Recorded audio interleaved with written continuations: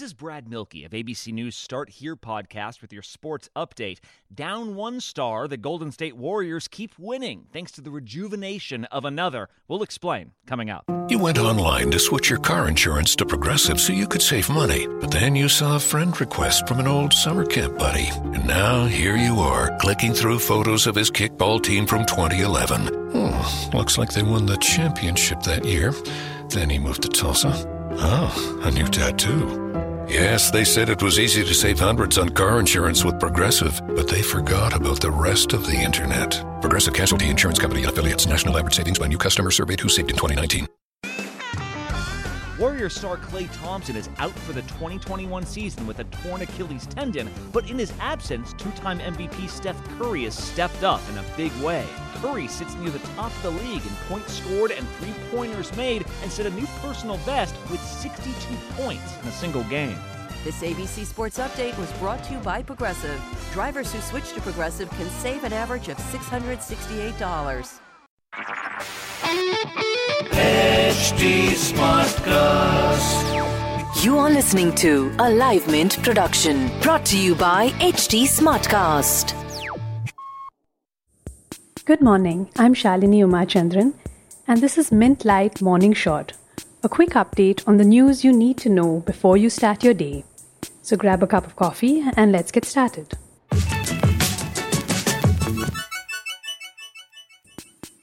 Ant Group, which is Alibaba's fintech arm and China's leading mobile payments firm, has filed for a dual listing in Hong Kong and Shanghai. It could raise as much as $30 billion in what would be the world's largest IPO.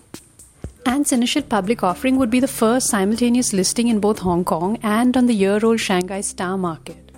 Ant is already the world's most valuable unicorn, or an unlisted tech firm that's valued over $1 billion. The company did not disclose the size or other details of the IPO in its preliminary prospectus. Rohingya refugees in Bangladesh held a silent protest on Tuesday to mark the third anniversary of clashes between insurgents and Myanmar security forces. This set off a large-scale migration in 2017. More than 1 million Rohingya refugees live in the world's largest settlement in Cox's Bazar in Bangladesh. They decided against a mass gathering to mark their Remembrance Day due to the COVID-19 pandemic. In India, about 18,000 Rohingya have been living in camps. Most of them work as labourers on construction sites. COVID-19 has killed most of the jobs in the informal sector, which is where most of the refugees in India also work. India is home to about 200,000 refugees from Somalia, Afghanistan, Myanmar, and a whole lot of other countries. They're currently without work or money. They also say that discrimination has risen due to fear about the virus. Less than 10% of refugees in India have been granted work permits, which pushes them into the informal sector even if they're qualified for other jobs. So most of them work informally as translators for medical tourists, in construction jobs, or as tour guides, all jobs that have been wiped out by the pandemic. The Qatar government has promised reforms to protect migrant workers involved in the building of stadiums, hotels, transport, and other infrastructure for the 2022 World Cup. But Human Rights Watch says Qatar is yet to deliver on these promises.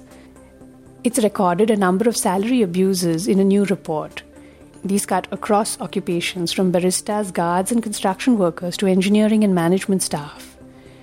Some of the wage abuses that it's recorded in at least 60 companies include withheld and unpaid salaries, tying work visas to employees in a system that's known as kafala, and indebted workers. Qatar has been dependent on 2 million migrant workers who make up about 95% of its workforce. Wage abuses have worsened further because of COVID-19, the report says. Last year, India sent Twitter 913 legal requests to remove or withhold content from the site. This is a huge jump from 5 years ago. In 2014, India only sent 10 such requests. India's request put it at number 5 among the countries that have asked Twitter to remove content which ran counter to local laws. Ahead of India are Japan, Russia, Turkey, and South Korea. India may be at the 5th spot, but its requests are still fewer compared to Japan, Russia, and Turkey, which together account for 86% of such requests globally. In terms of demands from governments and law enforcement agencies to send information about accounts, India stands 4th after US, Japan, and France. Twitter also said there was a 95% increase in the number of accounts against which it took action for violating guidelines.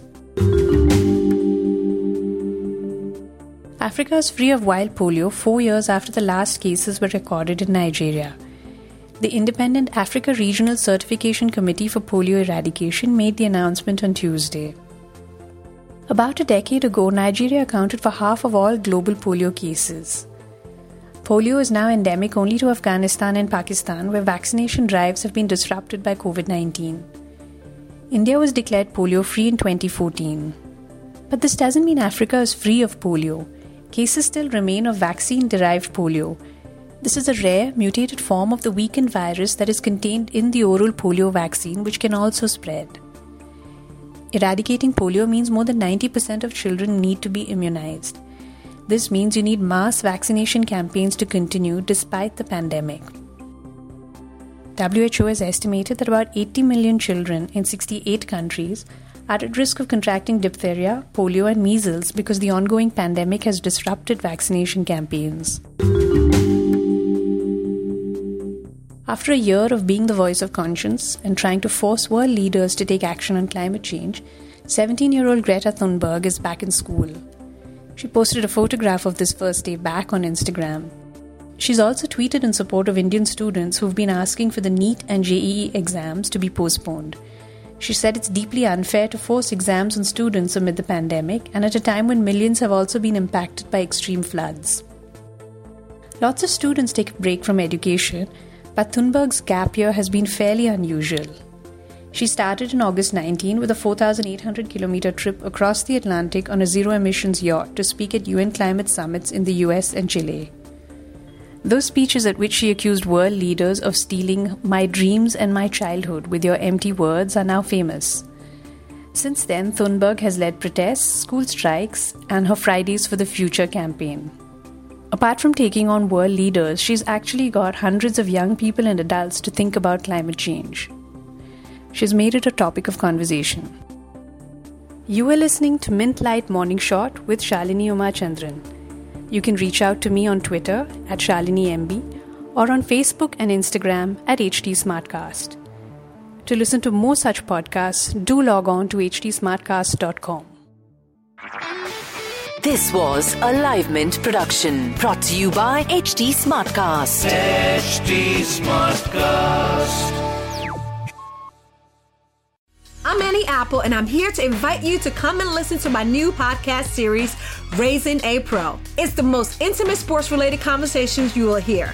Each week, we explore the journeys of some of your favorite NFL players through the eyes of those that know them best. From Joe Burrow, DeAndre Hopkins, Myles Garrett, Ezekiel Elliott, Nick and Joey Bosa, just to name a few. With exclusive insights and information, we leave no stone unturned. Subscribe now to Raising a Pro on your favorite podcast app.